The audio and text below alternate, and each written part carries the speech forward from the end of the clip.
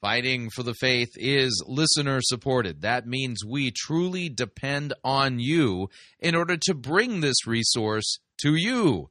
If you don't already support us financially, you could do so. Visit our website, fightingforthefaith.com. You'll see our three friendly yellow buttons there. One says donate, the other says join our crew, the other says become a patron. Click on one of them and fill that out. If you'd like to support us the traditional way, you can make your gift payable to Fighting for the Faith and send it to Post Office Box 13344, Grand Forks, North Dakota, zip code 58208. And let me thank you for your support. We truly cannot do what we are doing here without it.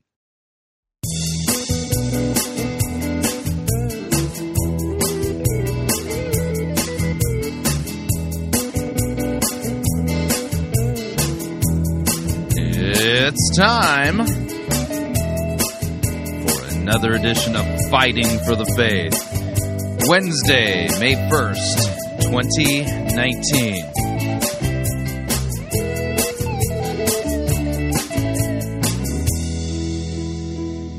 We're going to do a sermon review in this episode. The whole episode will be dedicated to the sermon review.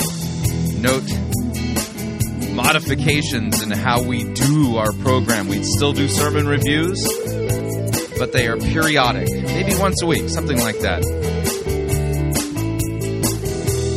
Thank you for tuning in. You're listening to Fighting for the Faith. My name is Chris Roseborough. I am your servant in Jesus Christ, and this is the program that dishes up a daily dose of biblical discernment, the goal of which help you to think biblically, help you to think critically, and help you to slow down. Stop, open up your Bible, and compare. Compare what people are saying in the name of God to the Word of God. No shortage of crazy things being said out there. And we take the time to open up God's Word, to compare and contrast what the most popular pastors, preachers, teachers, conference speakers, self-proclaimed prophets, prophetesses, self-appointed apostles and apostolettes, and those generally put forward by the evangelical industrial complex as those whom we need to be listening to, whose books apparently we need to be buying, and whose small group curricula we should be studying instead of the Word of God. Yeah, how that works. Over and again, we demonstrate that the steady diet of doctrine that is put forward for consumption by the average evangelical, far from biblical, far from what God's Word says, and there's a whole lot of people who are not qualified at all, even in the remotest sense of the word, to be teaching and preaching God's Word, and yet they do, and they shouldn't be, and we demonstrate that on this episode. Now, what we're going to do today is we will be doing a sermon review. The whole program will be dedicated to it. There will be a break, somewhere in the middle-ish of the of the sermon itself. You kind of get the idea. And so, rather than having sermon reviews, on a daily basis, as part of a normal program, now it's being moved into the 1 hour-ish. You'll notice I get a little long on my hours. The 1 hour-ish episodes that we're putting forward, moving forward here at Fighting for the Faith.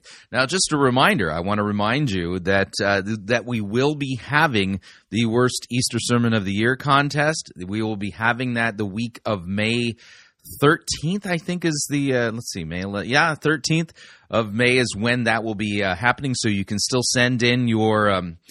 send in your submissions for consideration for this year's Worst Easter Sermon of the Year contest. The whole week will be dedicated to it. It's just going to be miserable as best way. I can't wait to listen to all these bad Easter sermons. And yes, we do preview each and every submission, so that's part of it.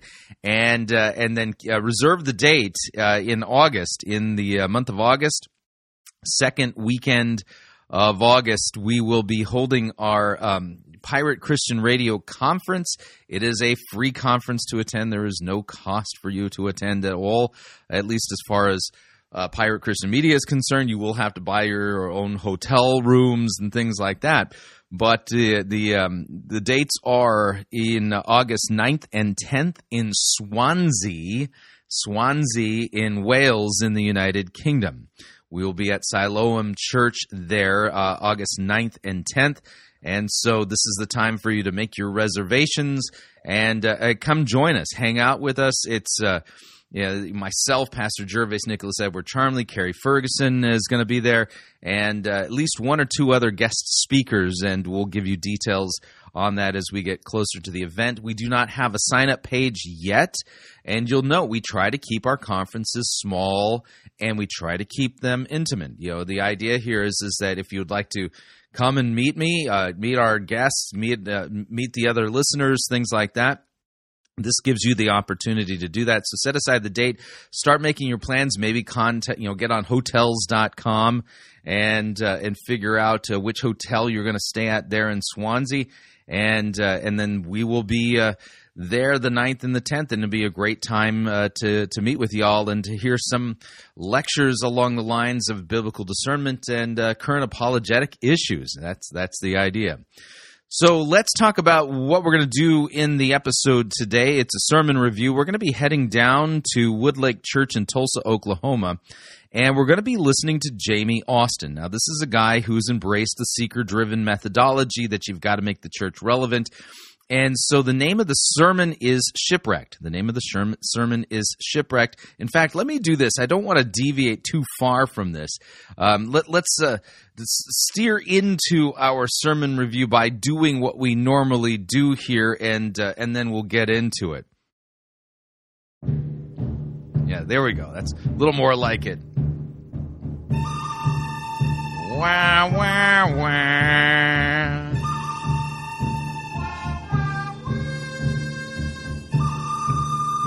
Wah, wah, wah, wah.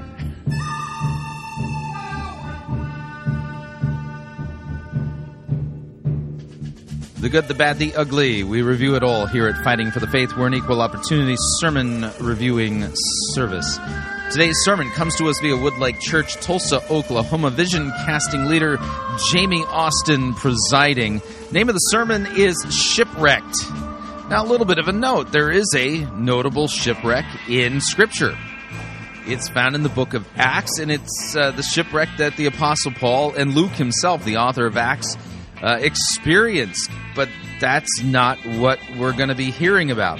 So as we listen to Jamie Austin, he's chosen the topic of shipwrecked in order to basically warn people against shipwrecking their lives by, well, he's going to say making mistakes. When in fact what he's really discussing are sins.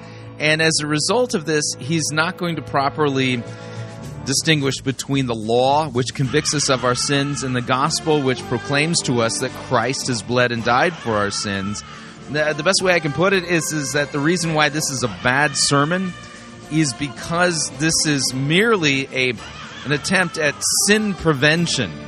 But each and every one of us has gone way farther than just, coming close to sinning and not doing it. Each and every one of us has grievously broken God's commandments and is in need of hearing the call to repent and to trust in Christ for the forgiveness of our sins. So with that, let me go ahead and back off on the music, and without any further ado, here is Jamie Austin and his sermon titled Shipwrecked. Here we go. With us to Woodlake. We're glad you are part of the family today. Woodlakers, give all of our guests a huge round of applause. If you're watching online, thank you. We begin a new series entitled Shipwrecked today. Now, you're going to notice the next couple of weeks, the tone of these messages are going to be a little direct, but there are moments when we go to God's Word. It always brings encouragement. It always brings freedom. But how many of there are just some points in our life we need to be sharpened by the Word of God? I'm going to put it in plain. All right, so notice that Jamie is saying that, the sermon is going to be a little bit more direct. But the thing is, I'm going to argue it's not direct enough.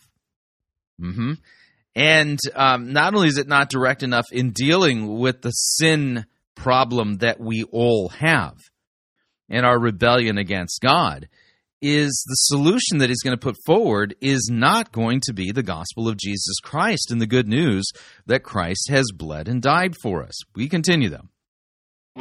Plain English. There, that wasn't so plain, was it there? Sorry. Plain English. Some messages feel better than others. This is going to feel good, but in a bad sort of way. Okay, shipwrecked. Okay. In the early morning hours of April 15th, So now he's steering into the sermon itself, and by the way, he has, he's got, a nautical theme going on stage. I mean, even the pulpit is a helm at this point. It looks like he stole the thing from Gilligan's Island here. 1912, the RMS Titanic struck an iceberg and sank. So notice he's starting off with the Titanic, when again, there is a notable shipwreck in the scriptures. Over 1,500 people perished in the icy cold waters of the North Atlantic, making it the deadliest maritime disaster. It's an interesting story, a lot of things that go into it, but history tells us that on many fronts, many ways, that this collision, this shipwreck could have been avoided. Now, some of you remember in 1997, the movie that came out, Titanic. Now, I know we're holy people and you didn't go to movie theaters because those roofs of those movie theaters were like rapture proof, so you didn't go. But I'm here to tell you there was a movie out called The Titanic. How many of you remember this?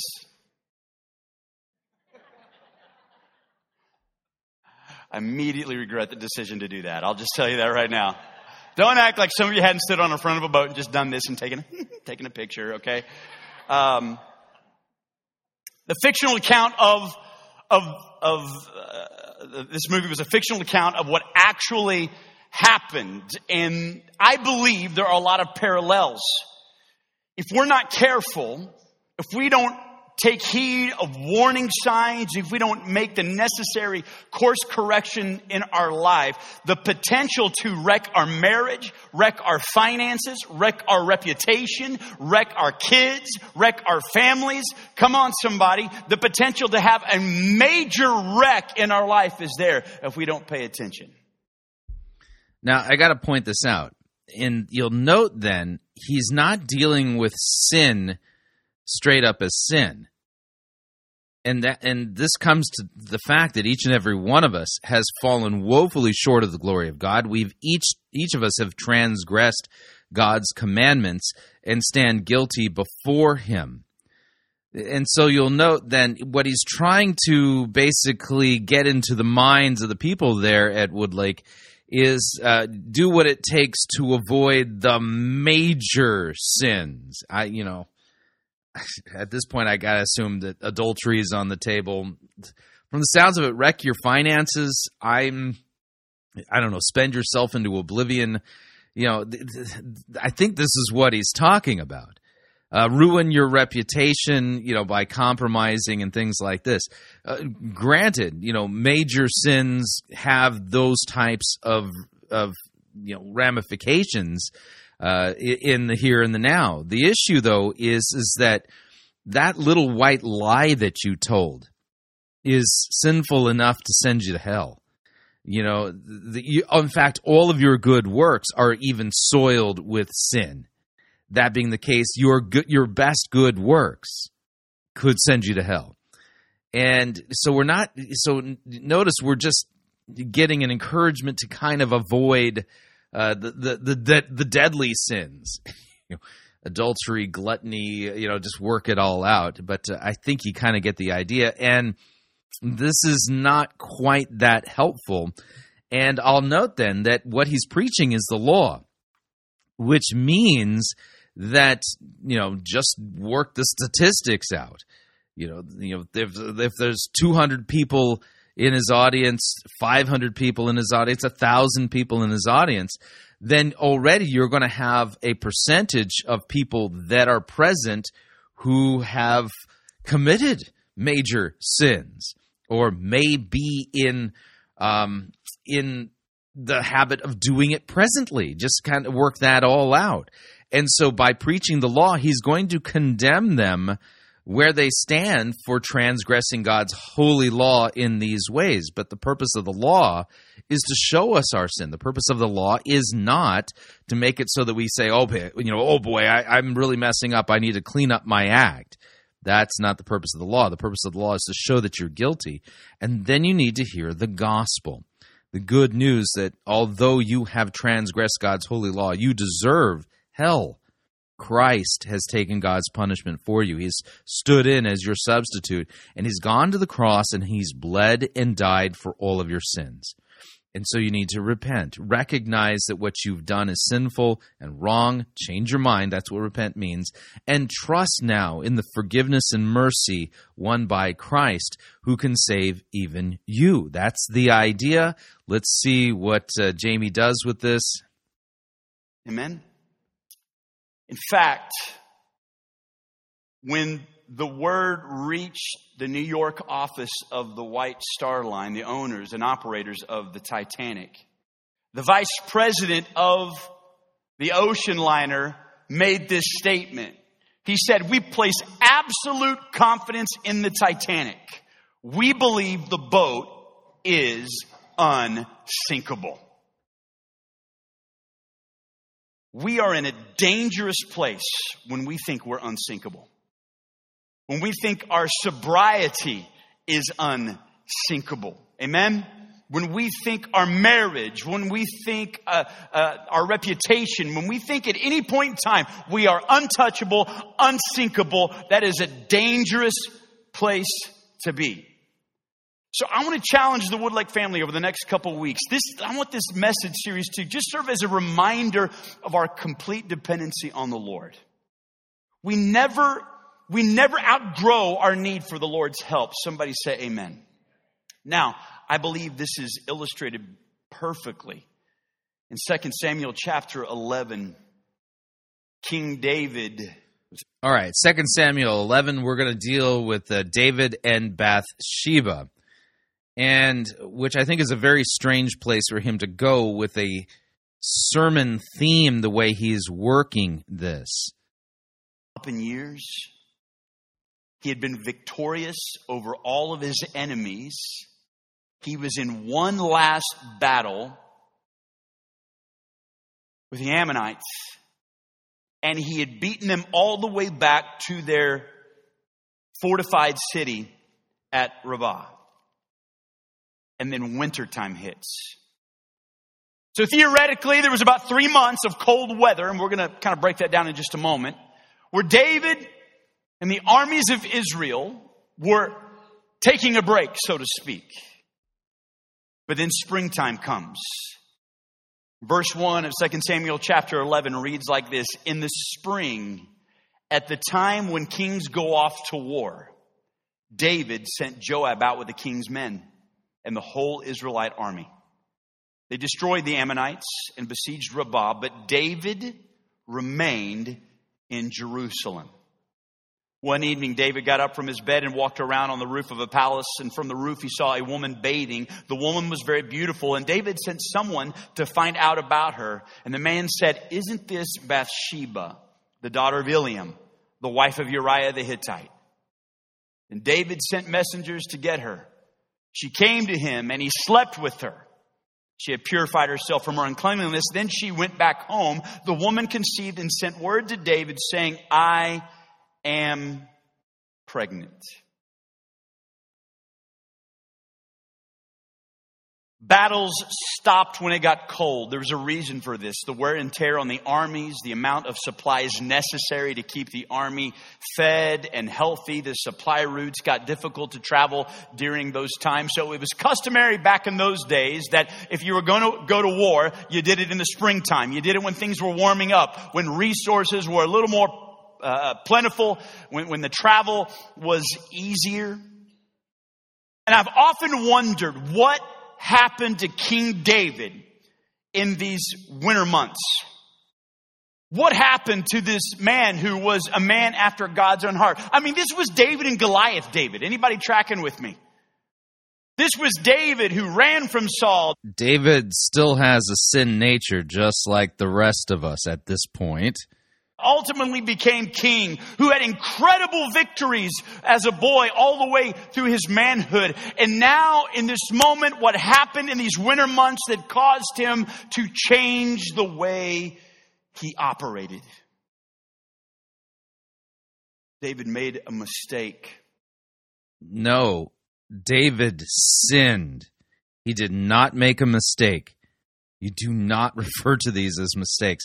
He flat out despised the word of the Lord, broke the commandment that says thou shalt not commit adultery, and ultimately he's also going to break the commandment that says thou shalt not murder.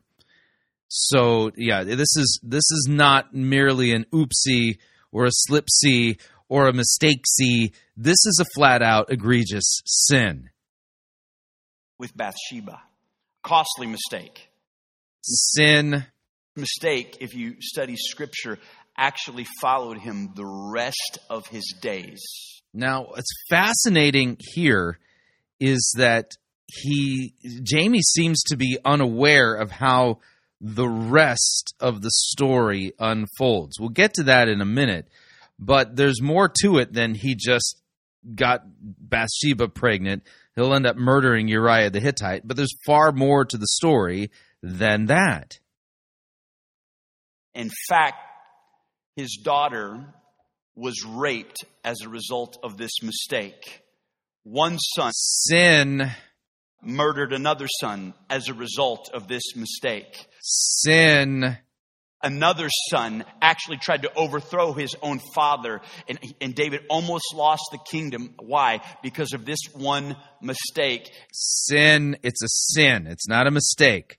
In fact, if you're familiar with Scripture at all, just as David's name is synonymous with Goliath, it is also forever connected with Bathsheba. Now, I want to pause here for just a moment. I was reading an article some time ago of a man who was speaking at the funeral of his friend. His friend had taken his own life. The man that had taken his own life had had a successful life, successful businessman, had done great things, not only in business, but for the kingdom of God. And at the end of his life, he had had an affair, and the affair cost him everything. His marriage, his family, ultimately his reputation. Ultimately led him to the point of taking his own life. So I was reading this article of his friend giving the eulogy and talking about what's going on. He made this comment that has stuck with me. He said, 99% of my friend's life was lived successfully. He said, the sad part about it is he will be remembered for the 1%.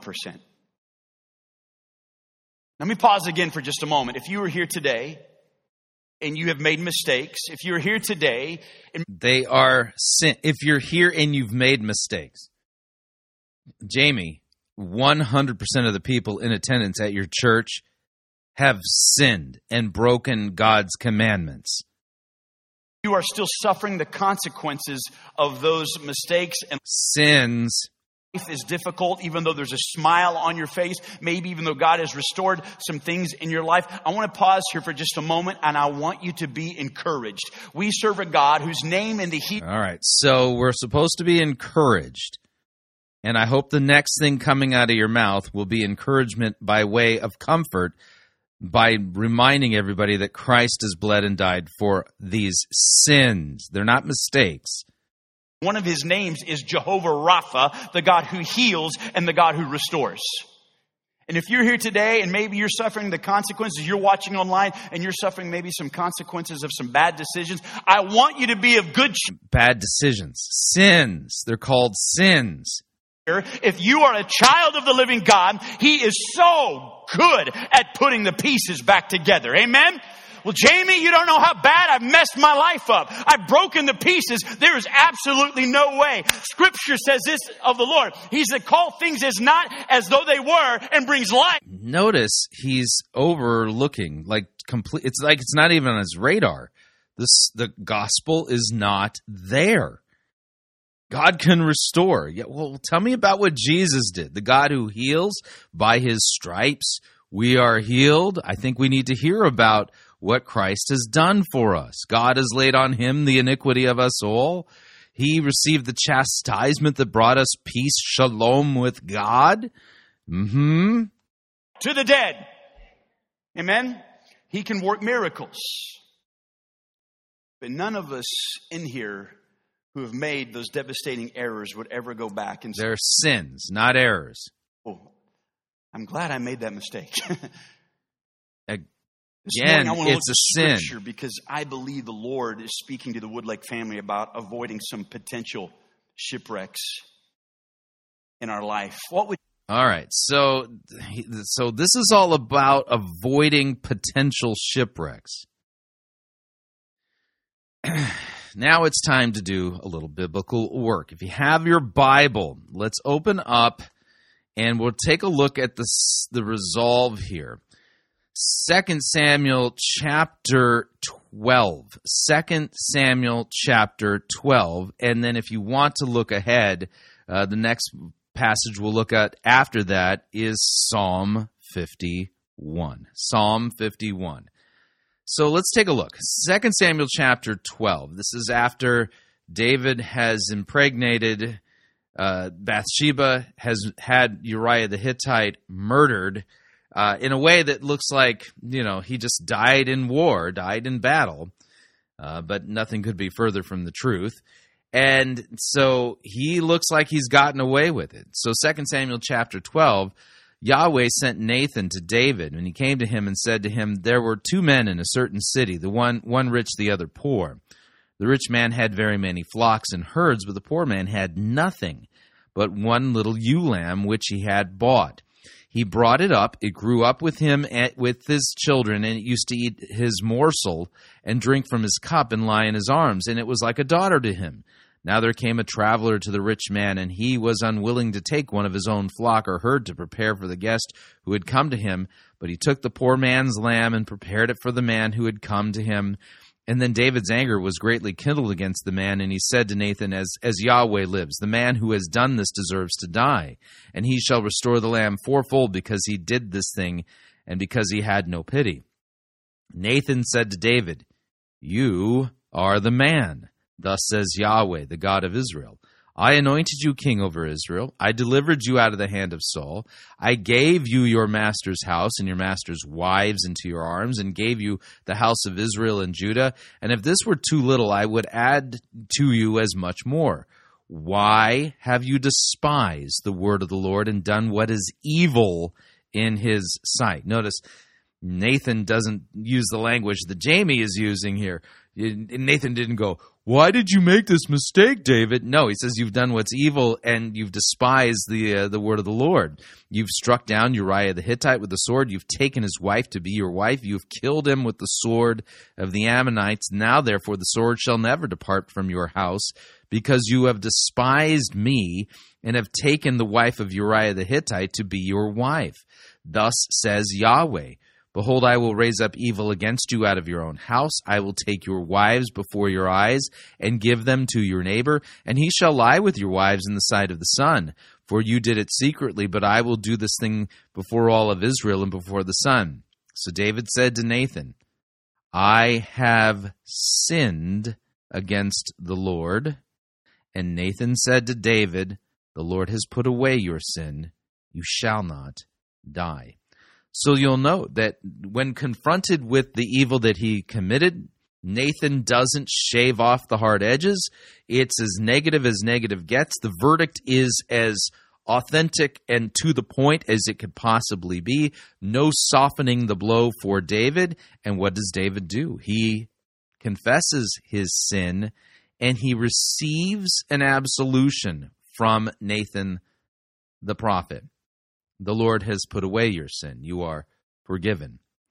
And so notice that this is missing from this shipwrecked sermon. This is all about sin prevention, but everybody there, and every one of you listening to this podcast, you all have sinned grievously against God. You may not have committed adultery or murdered somebody, at least not physically.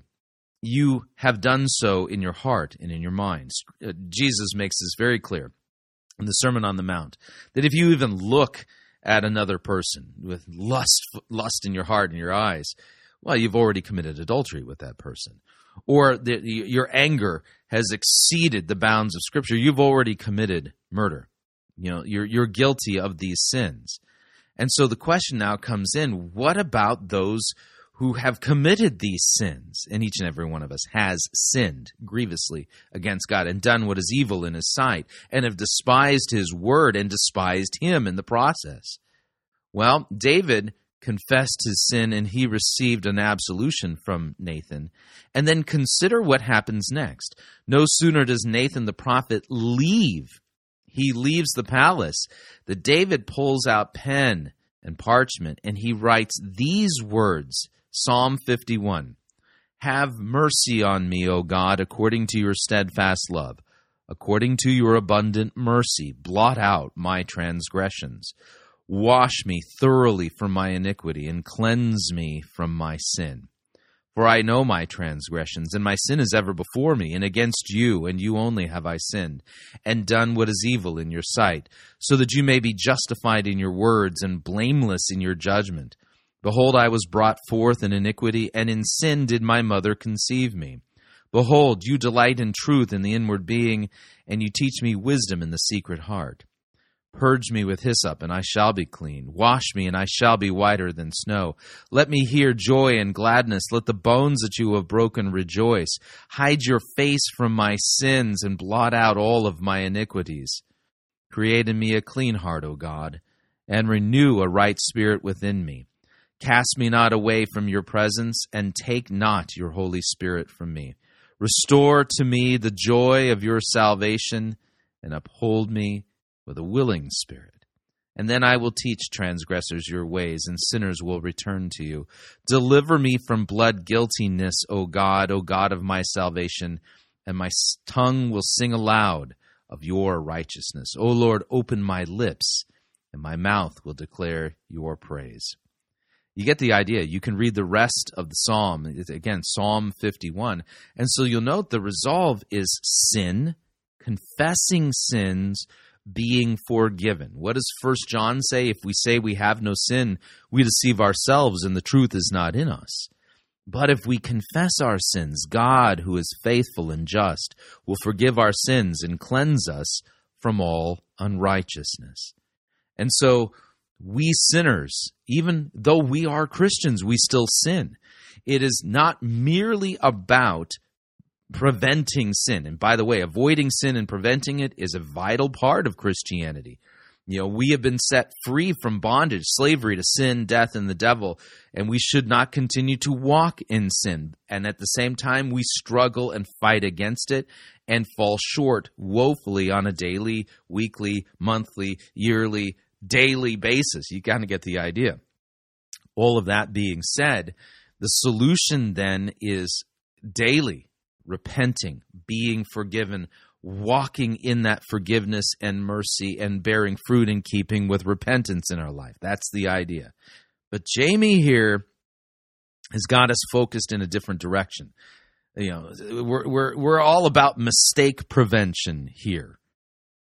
And he doesn't want people to shipwreck their lives by making mistakes.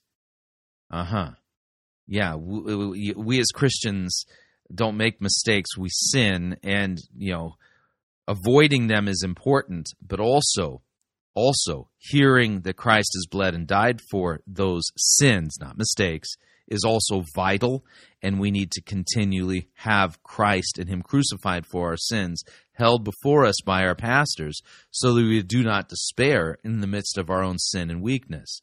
We continue. David tell us today? If he were here today, I believe he would say this: our greatest weakness is to deny our weakness.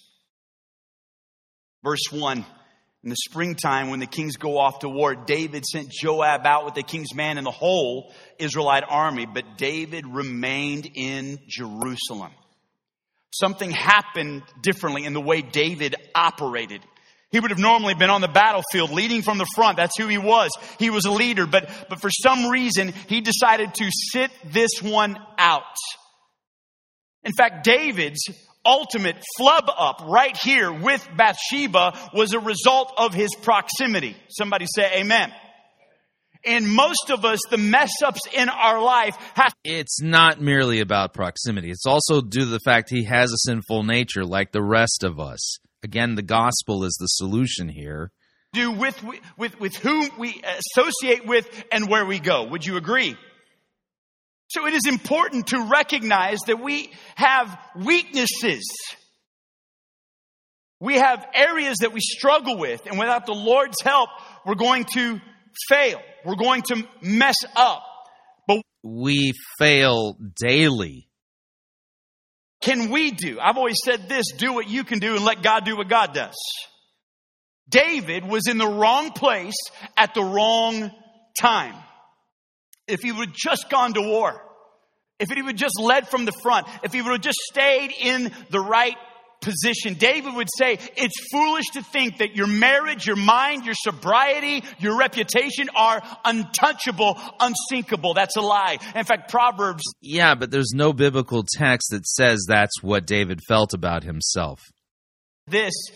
Pride goes before a fall. I love how the Message version says. It says, first pride, then the crash. The bigger the ego, the harder the fall. Yeah, but again, this isn't about David being arrogant. Nope. In May of 2017, there was an article released that listed off the top reasons for an affair, places where affairs start. I'm sorry. Top place was in the office. Relationships happen. They cross boundaries. The second was the gym. Some of you are like, I ain't got to worry about that. No. All right.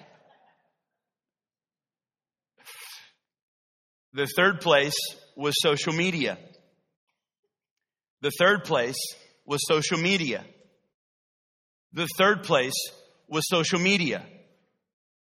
The third place was social media. What I want to challenge this church family with is set boundaries. Amen? Jamie, the world is going to think I'm crazy if I start setting these boundaries. Again, not a bad idea to set boundaries, but what about the person who hasn't set these boundaries and now they already know that they've committed adultery in their heart or fallen short or they've compromised their sobriety? You just start naming the sins here. You know, they set the boundaries, and setting a boundary didn't keep them from falling back into a sin. I believe our society, sets us up for failure all the time. Maybe you're in a work situation where you've got... Yeah. Okay, so the world is part of the problem. You know, our temptations come via the devil, the world, as well as our own sinful flesh. You see, you got to understand the temptation to sin begins inside of your own heart. And so the world can tempt you to sin. The devil can tempt you to sin. But over and again, that sin burbles up from within you. Even if the world and the devil weren't whispering in your ears or influencing you, you'd still be steering towards sin and still committing sin. Travel long distances, and maybe you have to ride in a car alone with somebody of the opposite sex who is not your spouse. That's dangerous. Well, James... Yeah, dangerous and foolish too. I agree. That's just the way it is. Maybe it's time that we start setting some boundaries. Somebody say amen. World's going to think we're crazy if I get off social media. Do you know what? It will set you free. Getting off social media will not solve your sin problem. How many of you you'd have time to go to the gym? Got off social media, went to the gym, and had an affair.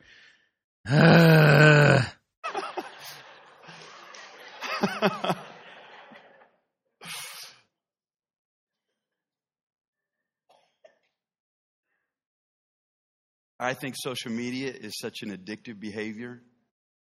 You don't need to be on there all the time. I'm not saying it's not a good tool. That's not what I'm not saying. I'm not saying it's not a good way to connect and communicate. What I am trying to say is we need boundaries, okay? Married people, you don't have to friend your ex from high school. Yeah, it's strange that you would have to say that. Hashtag dumb.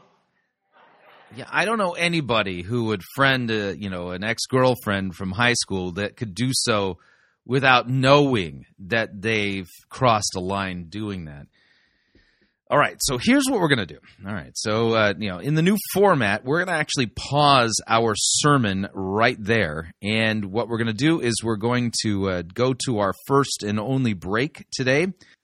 So if you'd like to email me regarding anything you've heard on this edition or any previous editions of Fighting for the Faith, you can do so. My email address is talkback@fightingforthefaith.com, or you can subscribe on Facebook, facebook.com/Pirate Christian. Follow me on Twitter, my name there, @Pirate Christian. Quick break when we come back. More of this shipwreck of a sermon, pun intended. Stay tuned, don't want to miss it.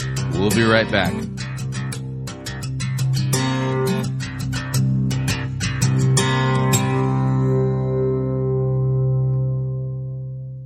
If you want advice on how to have your best life now, you're in the wrong place. You're listening to Fighting for the Faith.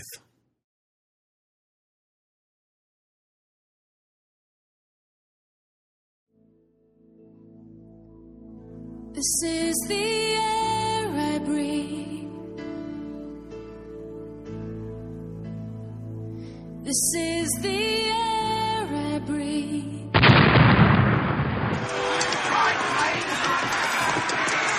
I've had enough of the sissy, pansy, cannon, photo-written music you have the audacity to call worship. Men, put this entire girly praise band in the boo box. Let's wheel in the organ and get some real worship music underway.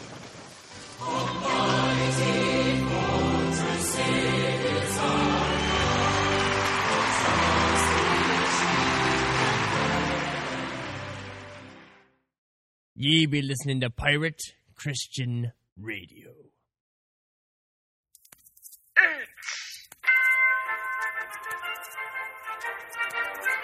Max Holliday's Birdcage Theater presents Church Day Select.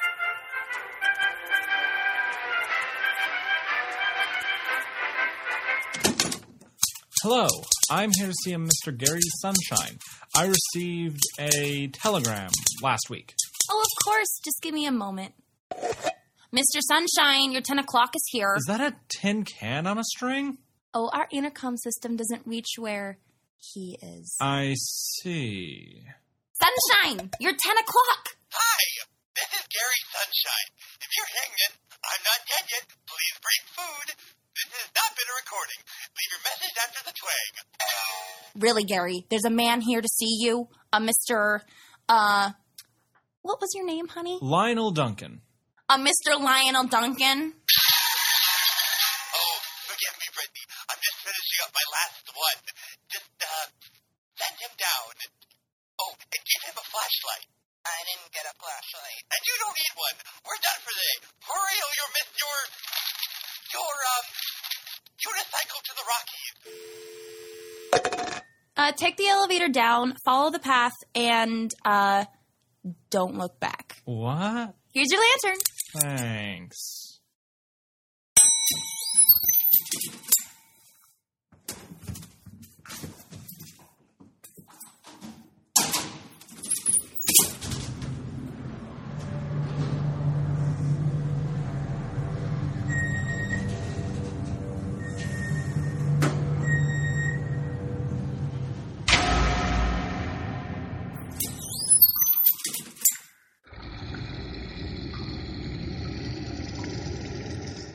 Hello? Back here! Just keep moving! Follow the sound of my voice! I'm so glad you received my message and could make it down here to see us! Yeah. Oh, there you are! Come in, have a seat. Lionel Duncan, right? Mr. Duncan is fine. Of course. Well, Mr. Duncan, I'm sure you are aware of why we contacted you. Actually, no. Oh, I thought it would have been obvious. Not really. The telegram wasn't very specific. Okay, if I need to spell this out. Mr. Duncan, you've always been a very active member of our congregation. An outstanding one, in fact. You're a personal friend with many who attend here. You've participated in our outreach programs, occasionally filled in for our praise band. You've religiously tithed. I mean, you're 3 consecutive Holy Guacamole Awards from the Church Barbecue Association speaks for themselves. I consider myself a big fan. Thank you. So, what's the problem? I was hoping you could tell me. You haven't attended our church in over 3 months. I don't follow. Let me consult the questionnaire.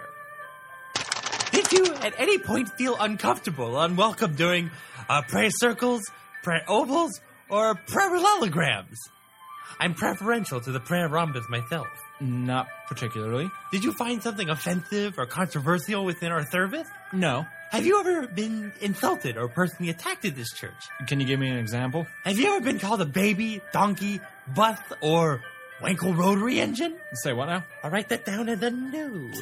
Have you been attending a different congregation? No. Gluten allergies? No. Was it the new carpet? No. Was it Mildred? Who? Thank goodness. Why did you leave our church? Oh, that. I'm done. Excuse me? I did it. What? Did what? Everything. All of it. I'm finished. Everything? Every what? Now I don't follow. Every program, every Bible study, every goal, every week, every challenge, all of them. A while ago, I found out that I was only doing so much, so I rolled up my sleeves, really buckled down, and I did it. Can you give me an example? You're familiar with these programs. I've conquered the 7 mountains, crossed my Red Sea, burned my plows, defeated my Goliaths. My wife and I's sex life has never been better. Quite frankly, I don't need this place anymore. I've outgrown it. You've been listening to the smooth tones of cultural appropriation. Up next is the new hit single, Mama, I've Outgrown the Basement, by Cheeto Dust and the Neckbeards, featuring Code Red Mountain Dew. Is that so? Yep. Well, I know a place for people like you. Those who are particularly gifted have been sent in the past to a certain divinity academy where... Oh, you mean Rex Kwon Do, right?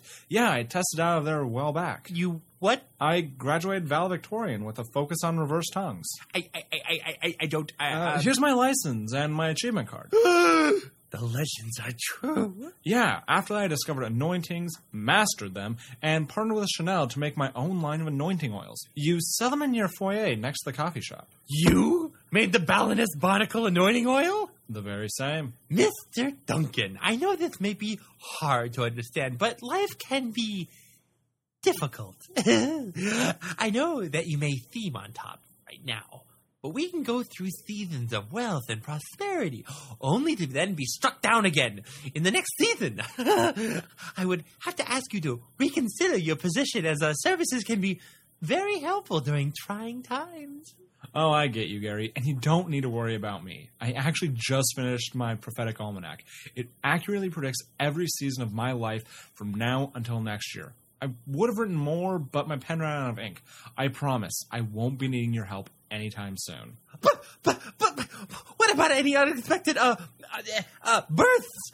You know, spiritual birthings have been very popular lately. We offer a variety of services, including the My Mystical Miracle and Me Spiritual Birthing Lamaze course. Yes! Wait, I wrote that book. You didn't? Yes. The Emmaus Walk? Did it twice. The second time blindfolded, just for the challenge. Holy portals? Actually used one to get here. Saves on gas. Still small voice. Oh, we do duet night down at the karaoke bar once a month. Here's my picture on Instagram of us winning the trophy. Ah! You might have heard our hit signal. 3 words repeated 50 times with a soft piano. That's my ringtone! It went platinum! Twice. No! There has to be something you haven't done. Something you still need to do. There's no way you could actually finish it all. Have you... No, you've done that. Did you? No, you... You haven't gone on your Jericho march. Marched around your enemies, pillaged the city, and destroyed all their gods? I wrote a post about it 5 days ago. You should really follow my blog. I'm back. It was all just a bad dream. What a nightmare. I'm safe under house arrest. Oh, sweet ankle monitor. How I miss you. Did I mention I'm very good at dream moonwalking?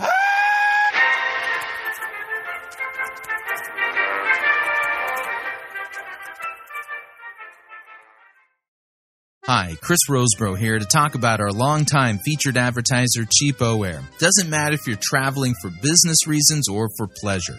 Doesn't matter if you're traveling within the United States or abroad. Cheapo Air is the place for you to save literally hundreds of dollars on your airfare, hotel rooms, and rental cars. Visit our website, fightingforthefaith.com. On the side of our website, you'll see our ad banners. Look at the ad banner for Cheapo Air and look on it. There's a promo code. Write the promo code down. Click on the ad banner and then book your travel at the Cheapo Air website, and you'll have the opportunity to enter that promo code for additional savings. Again, fightingforthefaith.com. Write down the promo code, click on the ad banner, and save money on your airfare, hotel rooms, and rental cars today.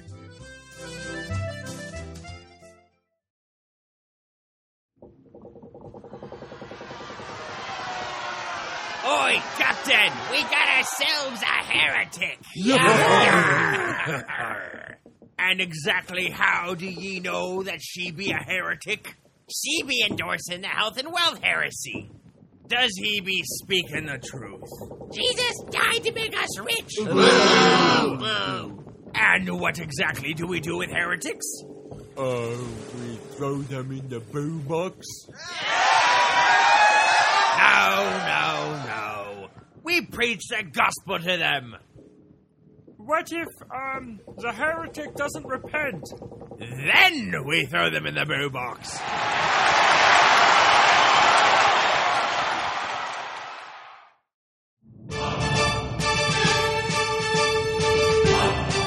To err is to heretic. To R is to pirate. Get yourself over to www.piratechristianradio.com/Reformanda and purchase yourself a copy of the game Reformanda and join the fight for the faith today.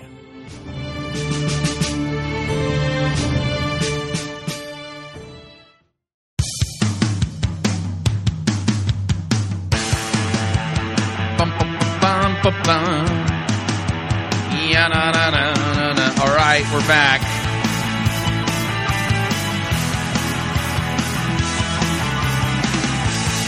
Warning, listening to Fighting for the Faith could cause you to think that Christianity and sanctification might have something to do with the forgiveness of sins. Just a reminder, Fighting for the Faith is listener-supported radio. That means we depend upon you and your generous gifts and financial contributions in order to continue to bring Fighting for the Faith to you into the world. And you can partner with us. It is a partnership. Visit our website, fightingforthefaith.com. When you get there, you'll see our three friendly yellow buttons. One says donate, the other says join our crew, the other says become a patron. When you join our crew, you get to pick your rank in our crew. Lowest rank is Powder Monkey at $9.95 a month. After that, Gunner's Mate at $24.95 a month. From there, Master Gunner at $49.95 a month, and then Quartermaster $99.95 a month.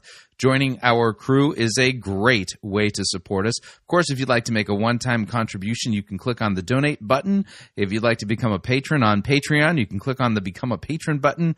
And of course, if you'd like to support us the traditional way, you can make your gift payable to Fighting for the Faith and then send it to Post Office Box 13344, Grand Forks, North Dakota, zip code 58208. And let me thank you for your support. We truly cannot do what we are doing here without it. All right, coming back to the sermon, when we last left off, Jamie Austin was basically giving us some advice about setting boundaries as people who are married and not friending our old high school sweethearts on Facebook and things like that, which again is a smart thing to do. But we're noting here that this is super heavy on law, and we're not hearing about law and gospel, repentance, and the forgiveness of sins. This is more like a sermon, that is focused on, sin prevention, if you would. Let's get back to the sermon. Here we go. Boundaries, okay? Married people, you don't have to friend your ex from high school. Hashtag dumb. Hello? Well, Jamie, I'm just trying to be kind. Well, you know what? Be kind to him when you get to heaven. Leave him alone. Married people, write this down. 2 words. Act married. Everybody with me here today? I would hope that married people do more than act like they're married. Well, that woman's going to think I'm being rude. So what? Hello? I love you. You love me. Set boundaries. Well, Jamie, the world's going to think I'm crazy. Paul says this, that the way of the cross is foolishness to those who are perishing. Yeah, it didn't say the way of the cross is foolishness to those who are perishing. Now, the text in question, the one that he's quoting, is from 1 Corinthians chapter 1, and it is not the way of the cross, as if somehow the way of the cross is, something like some kind of, it's the way of the sword, the way of, you kind of pick the thing, some kind of Eastern practice or something like that, as if the way of the cross is a philosophy of life. That's not really quite what's going on in 1 Corinthians chapter 1. So if you look at that with me, 1 Corinthians chapter 1, here's what the Apostle Paul says. I appeal to you, brothers. I'm at verse 10. Verse 18 is the one in question. I appeal to you, brothers, by the name of our Lord Jesus Christ, that all of you agree, that there be no divisions among you, but that you be united in the same mind and the same judgment.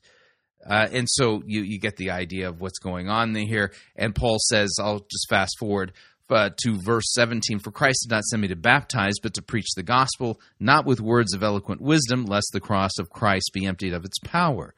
And here's then the passage itself. For the word of the cross is folly to those who are perishing, but to us who are being saved, the word of the cross, it is the power of God. For it is written, I will destroy the wisdom of the wise, the discernment of the discerning I will thwart. So where is the one who is wise? Where's the scribe? Where's the debater of this age? Has not God made foolish the wisdom of the world? For since in the wisdom of God, the world did not know God through wisdom, it pleased God through the folly of what we preach to save those who believe. For Jews demand signs, Greeks seek wisdom, but we preach Christ crucified, which is a stumbling block to Jews, folly to Gentiles. But to those who are called, both Jews and Greeks, Christ is the power of God and the wisdom of God. For the foolishness of God is wiser than men, and the weakness of God is stronger than men. For consider your calling, brothers. Not many of you were wise according to worldly standards. Not many were powerful. Not many were of noble birth. But God chose what is foolish in the world to shame the wise.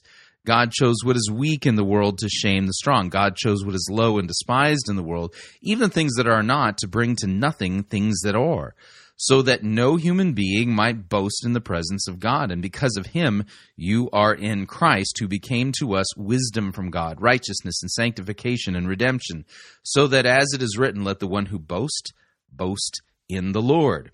And then chapter 2 continues with the same theme, talking about the word of the cross, and he says, and when I came to you, brothers, I did not come to you proclaiming to you the testimony of God with lofty speech or wisdom, for I decided to know nothing among you except for Jesus Christ and him crucified. So it doesn't say the way of the cross, it says the word of the cross, and the word of the cross has something to do with Christ bleeding and dying for our sins, calling us to repent and to be forgiven. We continue. Of course, this whole Jesus thing doesn't make sense to the world anyway. Of course they are going to think we are crazy. I would rather be thought of as crazy than wreck my life. Amen? Our greatest weakness is I would rather be called crazy than wreck my life. The issue is, each and every one of us is already born dead in trespasses and sins, and as it relates to eternal life, we've already wrecked it. Deny our weakness.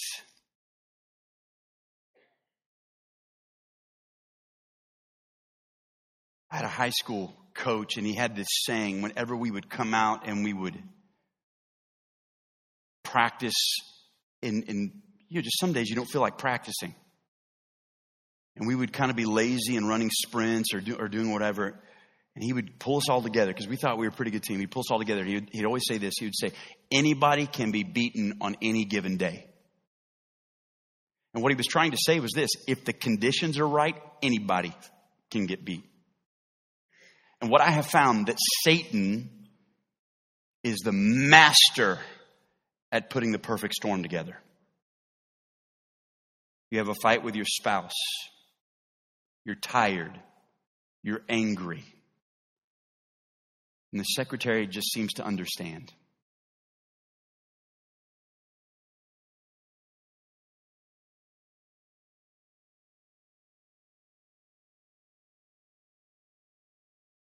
Things aren't going well at work. And he sends an affirming message on Facebook. The conditions are right. And that's called temptation. And we pray in the Lord's Prayer, lead us not into temptation. And that being said, I'm just telling you, the number of people listening even to this podcast have given in to that temptation. And so this horse has already left the barn. What am I challenging us with here today? We have got to acknowledge our weakness. Our sinfulness. Amen? Unless your name is Jesus, begins with Jesus and ends with Christ, you and I are not perfect. Amen? We have to acknowledge it. We have to pay attention. We have to put ourselves in the right place and avoid those compromising situations. Yeah, but what about the fellow or the gal who, put themselves in a compromising situation and ended up more than compromising, but flat out sinning? The consequences of David's mistake literally affected every area of his life from this day on. What else would David say? David would say this: our greatest source of strength is relationship. Where did David say that? Verse 1 says this: in the springtime, in the time when kings go off to war, David sent Joab out with the king's men and the whole Israelite army. Joab was his nephew, but ultimately was the commander of his army. David, the king's men, were his mighty men, those who were closest to him, those who had been with him through the most difficult battles. And then the next layer, the entire king's army. David, for whatever reason, strategically separated himself from everyone who had say in his life. Now, if you've come here for any length of time, you hear us talk till we are blue in the face about getting in a family group, about coming on Wednesday nights, about going to one of our many Bible studies. We got ladies love the Bible around here, okay? We got Bible studies going on all the time, okay? Get in one, all right? A men's Bible study. In fact, Pastor Dave, Pastor Jerry are going to be starting one right here this Wednesday night. Get in relationship. If you're a young couple right now, you're newlyweds, you're just having kids. We got a young couple Sunday school class that meets right here on Sunday morning. In fact, during this service hour. If only David had a small group, the whole Bathsheba thing wouldn't have happened. Right now, you need to get involved. What am I trying to say? Make an effort. Make an effort. Well, you say, Jamie, it's just kind of hard. You know, my spouse doesn't connect very well. How many of you blame stuff on your spouse? Don't raise your hand, okay? Let's not put that one back. My spouse doesn't connect very well, you know, this and that. We are so good. At some point in time, we have to eliminate our excuses.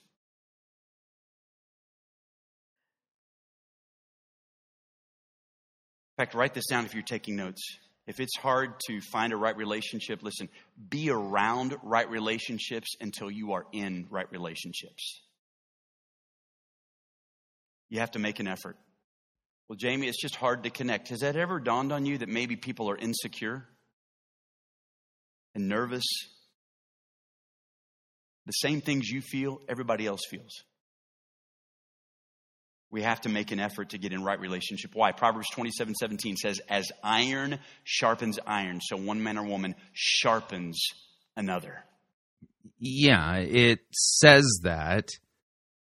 again, this is, really law heavy. We're not hearing anything about the forgiveness that was given to David, the absolution he received from the prophet Nathan.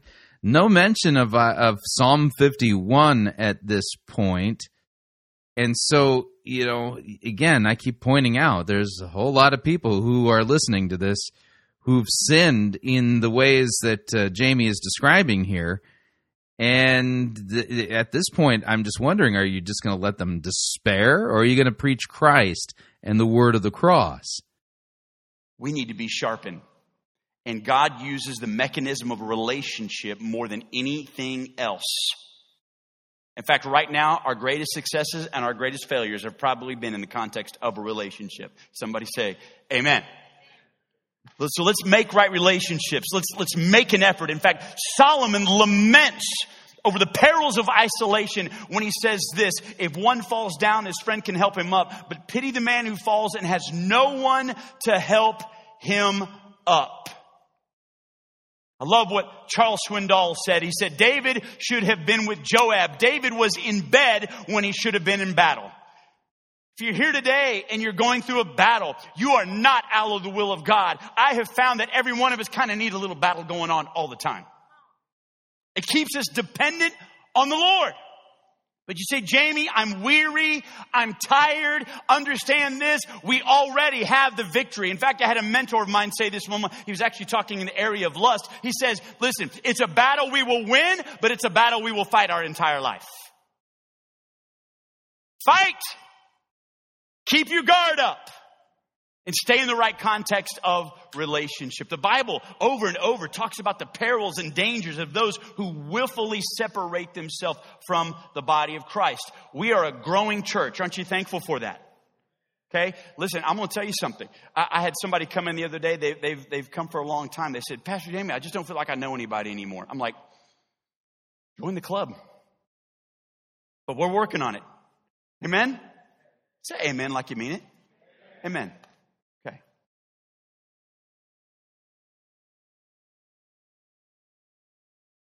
David would want us to know this, that no one is unsinkable. No one is unsinkable. Some time ago, I got a bad cold, and I have a friend who's a doctor, and he said, hey, I'm going to call you in some cough medicine. It's going to help you sleep. It's going to help break that stuff up. Okay, another personal story from Jamie's life. Man, it was some good stuff. And it was great. And it really helped. And like a year later, I kind of got a cold again. And I called him and I said, in fact, he's probably watching today. Chad, I'm not using it. I said this, can I still use that cough medicine? He said, no. He said, it's lost its potency, probably. Didn't work. Don't you wish sin was that way? That it would just lose its potency over time? I've found that sin... All right, cue sappy music. This is an emotional manipulation technique. The whole purpose of the technique is to manufacture the impression that God the Holy Spirit is now descending on the audience and basically trying to get people to get busy making a decision. And apparently the decision here is to not make a stupid mistake, although these should be called sins, and don't shipwreck your life. So far, the only mention we've heard of the cross is it not even mentioned properly when he referred to it as the way of the cross rather than the word of the cross. But no meaningful discussion at all of Christ dying, bleeding, suffering in our place, taking on the wrath of God so that we could be pardoned and forgiven. There's been no meaningful discussion about that by Jamie at all, at least to this point in the sermon. It doesn't lose its potency, but the more I walk by faith and walk by the power of the Holy Spirit, I'm able to withstand. It doesn't lose its potency. David would say this, that no one is unsinkable. Scholars tell us that at this point in time in David's life, David was up in years. Maybe in his 50s, maybe even in his 60s. I mean, David would have got his AARP card in the mail. David's all rolling up at a McDonald's getting his senior coffee. In his 50s? I got to challenge that. If we put it in our terminology, he should have been past this already.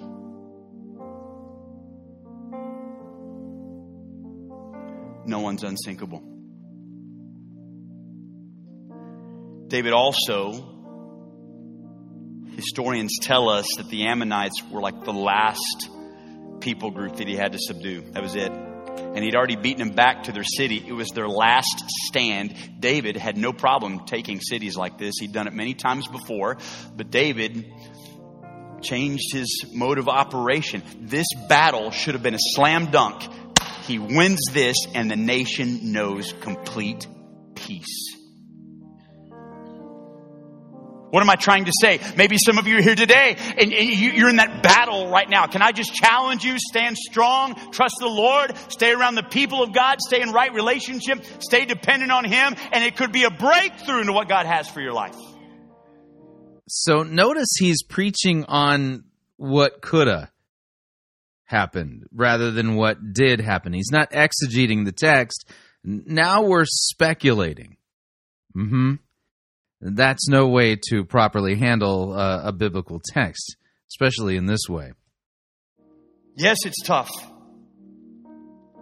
The Apostle Paul says this to the Corinthian church: no temptation has seized you except what is common to man. And God is faithful. He will, aren't you thankful for the faithfulness of God? He will not let you be tempted beyond what you can bear. But when you are tempted, He will also provide a way out so that you can stand up underneath it. Do you know what? Yeah, that's a great promise. And that requires you to act in faith.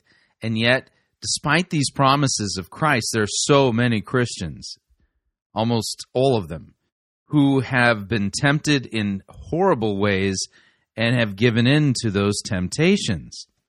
Paul is saying, he says this: anything that you and I are being tempted with right now, it's nothing new, it's nothing special. Keep trusting me.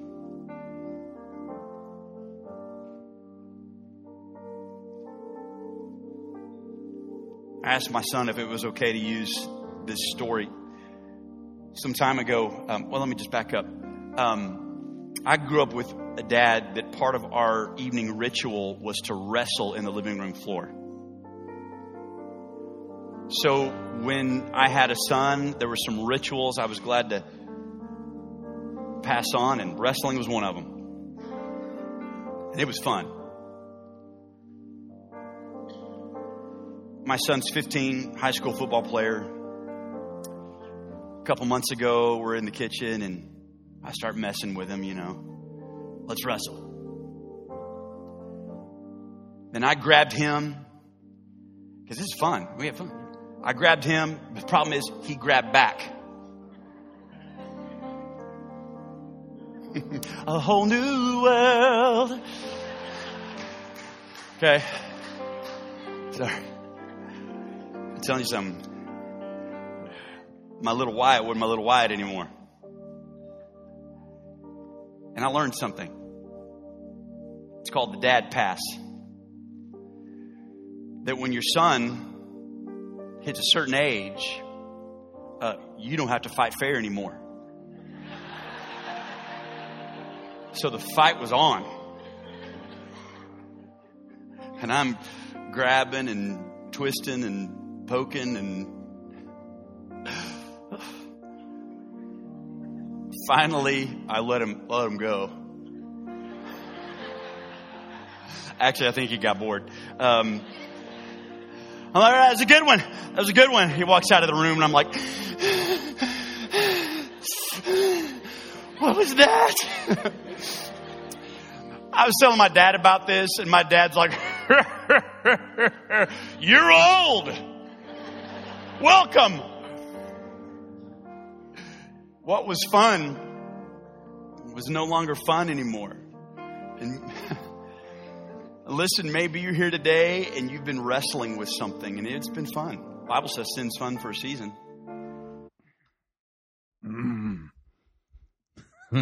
So the wrestling match between him and his son has turned into the wrestling match against sin. Okay. You've been wrestling with something, and it's, ooh, boy. Are you going to say anything significant about Christ's death on the cross for our sins?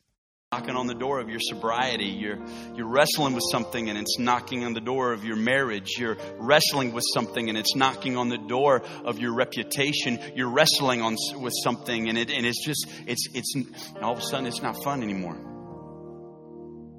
Something that you used to have a hold of now has a hold of you. The strongest thing we can do is admit our weakness and come running to the one who saved us. Okay, yes, Jesus saved us. Please.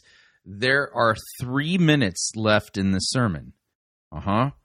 We are that far into this, and we are rapidly heading towards the end of it.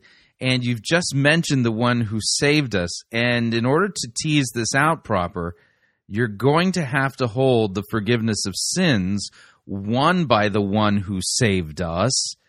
Hold it up. Talk about his death on the cross. Call people to trust in this forgiveness won by Jesus, to believe his promises for pardon and mercy and grace, even for the ones who have shipwrecked themselves by sinning, not mistaking, but sinning against God. And come running to the one who can heal, who can strengthen, who can bring peace, who can heal and strengthen and bring peace. How about the one who forgives? Wisdom, who can bring, as iron sharpens iron, relationships. But church family, we've got to acknowledge that we are sinkable. Sinners, not sinkable, that we are sinners. If we say we have no sin, we deceive ourselves and the truth is not in us. But if we confess our sins, God, who is faithful and just, will forgive us our sins and cleanse us from all unrighteousness. Amen. Would you bow your heads with me today? I just want to pray with you. So apparently we're now to the bow your heads part. And again, notice Jamie hasn't preached the gospel at all. You're with us this weekend. Maybe you're watching online and you'd say, Jamie, I've been wrestling with something and maybe you've already lost. All right, there it is. There it is. You've wrestled with something and already lost.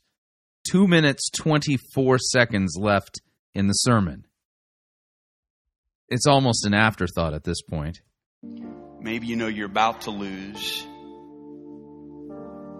And you'd be honest and say, if I'm going to be successful, if I'm going to avoid this shipwreck in my life, I need to say yes to Jesus. Why? What exactly is Jesus offering at this point? I'm asking a very direct question here today. If you're here today and you are not a child of God, I didn't ask if you had religion. I didn't ask if your grandma brought you to church and you were baptized when you were a kindergartner. I'm asking, do you have a relationship where Jesus is Lord of your life? Again, what about the forgiveness of sins? Notice the emphasis is all about you. Have you made Jesus the Lord of your life? Is that going to deal with the ways in which I have fallen short? That you've surrendered your decisions and surrendered your decisions. Of your life to Him, and you are forgiven of your sin. If you're here today, you'd say, Jamie, I need to say yes to Jesus. Why not do it today? Say yes to Him. Why not? Now I feel like I'm getting a used car salesman pitch at the end here. I know what you're thinking already. You're watching online. You're thinking, I got all these details I got to work out because that means I got to sever this relationship. That means I got to do this. No. Philippians 1:6, Paul says, he who begins a good work will be faithful to carry it on or to work it out unto completion until the day of Christ Jesus. All our job is to do is to say yes to Jesus by faith. If you're with us today, our job is to say yes to Jesus. What am I saying yes to exactly? Say, Jamie, I need to say yes to Jesus. I need to leave here knowing that I am a child of God, that I am forgiven, that I am a work. Mention of forgiveness in passing. I need to know that I'm forgiven. How? By what means? How does he offer forgiveness? Progress like everyone else, that my name is written in the Lamb's Book of Life here today. Listen, if that's you, on the count of 3, I just want you to raise your hand up, put it right back down. I'm not going to trick you. I'm not going to. So he's basically trying to get them to do something. We're all going to pray. If you say, Jamie, that's me. I'm saying yes to Jesus today. Here we go. 1, 2, 3. That's me. Thank you. Thank you. Again, why are they saying yes to him? For what purpose? Anybody else? You can put them down. Anybody else? If you're watching online, there's somebody there ready to pray with you right now. Anybody else? So they're making a decision. Forgiveness was just mentioned, but not even remotely explained. Hallelujah. Would everybody pray this prayer with me? And if you're saying, I'm saying yes to Jesus, just mean it from your heart. Let me lead you today. Here we go. All right, so notice if there's going to be forgiveness in this prayer, it's not being offered to any Christians in the room. Forgiveness is only being offered to those unbelievers who haven't yet said yes to Jesus. So whatever's coming in this prayer, if it talks about forgiveness and mercy and grace or anything that Jesus has done, it's not for anybody who's already a Christian. It is only for an unbeliever who, for the first time right now, is saying, quote unquote, yes to Jesus, whatever that means. Everyone say, Dear Jesus, you are the Son of God. You died for me. All right, so, but this is only for the unbeliever, not the believer. In my place, for my sin. Come into my life, forgive me, and make me new. And from this day forward, with your help, I'm all yours. In your name I pray. Amen. All right. Amen. So there you go. No meaningful discussion at all of what Christ has done for us. And at the very end, the only people who received forgiveness from Jesus were those who were making a first-time decision for making Jesus the Lord of their life, as if that's how someone becomes a Christian anyway, and that's not.